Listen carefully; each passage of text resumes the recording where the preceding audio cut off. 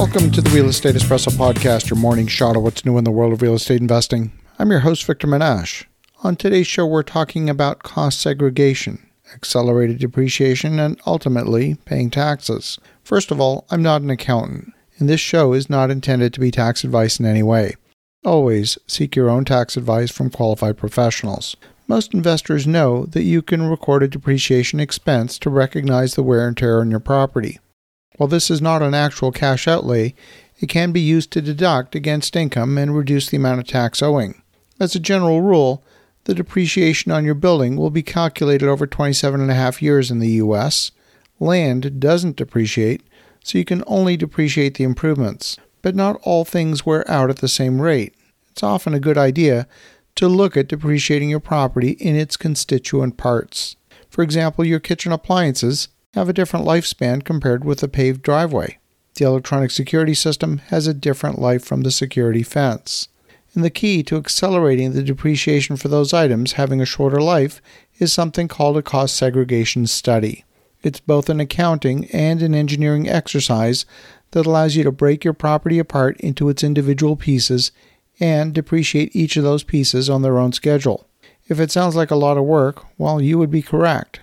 But a cost segregation study is not that expensive, at least for a large property. It could be worth a substantial saving in tax if done correctly. On small properties, the tax savings are probably too small to justify the additional expense and effort of a full cost segregation study. But on larger properties, the tax savings can be really worth the additional effort. There's always a consideration when it comes to accelerating depreciation. When you go to sell the property, the depreciation will have the effect of lowering your cost basis. That recapture can have the effect of increasing your capital gain when you sell the property. Depending on the tax jurisdiction, the cost of that recapture could be substantial. Imagine if you claim $1,000 of depreciation in each of 5 years of property ownership. Over 5 years, you would have taken $5,000 in depreciation. And when you sell the property in year 5, it's as if you purchased the property for $5,000 less than you actually did. So you might face a surprise on the sale of your property with a larger than expected tax liability. That doesn't mean you shouldn't take the depreciation. In both the US, Canada, the UK, the recapture of depreciation is treated as ordinary income, not capital gains. So the tax bite is intended to be the same as if you didn't take the depreciation at all. You might wonder if it's worth all the hassle to take the depreciation. Well, it turns out there is an advantage if you consider that you had the use of that money for all that time that you held the property.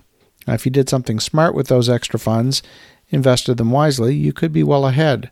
But if you spent the money on doodads and consumer goods, well, you're probably not a subscriber to this podcast. The calculation of depreciation in a segregated property is complex. We recently had a cost seg study done on a property for one of our projects, and that was an 82-page document. I've seen cost seg studies range in price anywhere from about $3,000 to $10,000, depending on the scope and complexity of the work involved. The report breaks down the property into 5-year, 15-year, and 27.5-year property. Things like flooring, shelving, kitchen equipment, and furniture can be depreciated on a 5-year schedule. Paving, landscaping, and fencing can be depreciated over 15 years, and the building structure itself will be depreciated over the full 27.5-year schedule. Depreciation rates vary by region. For example, in the UK, the depreciation rates vary by asset, by type, and even by location within the country. The US has a bonus depreciation rule that was introduced in the Jobs Act and revised in 2017. Bonus depreciation rules apply to property acquired and placed in service after September 27, 2017, and before January 1, 2023, at which time the provision expires unless Congress renews it. In 2023, the rate for bonus depreciation will be 80%, in 2024, 60%, and in 2025, it'll be 40%. By 2026, it'll be 20%, again, assuming Congress doesn't change the law before then. In order to use bonus depreciation, you have to undertake a cost segregation study. Those rental properties that took advantage of bonus depreciation could experience a huge recapture on sale, resulting in a massive tax bill. They might need to find a tax shelter, perhaps in the form of a 1031 exchange, or perhaps an opportunity zone fund investment, if you want to continue to propagate the tax sheltering as long as possible. These studies take time to complete, It can take months from the time of your first engagement to the time when the report is ready for use in your upcoming tax return. So if this is something you think you might want to use in 2022, then the time to start engaging the professionals in the cost seg study is now, in time for tax season coming up next year. As you think about that, have an awesome rest of your day. Go make some great things happen. We'll talk to you again tomorrow.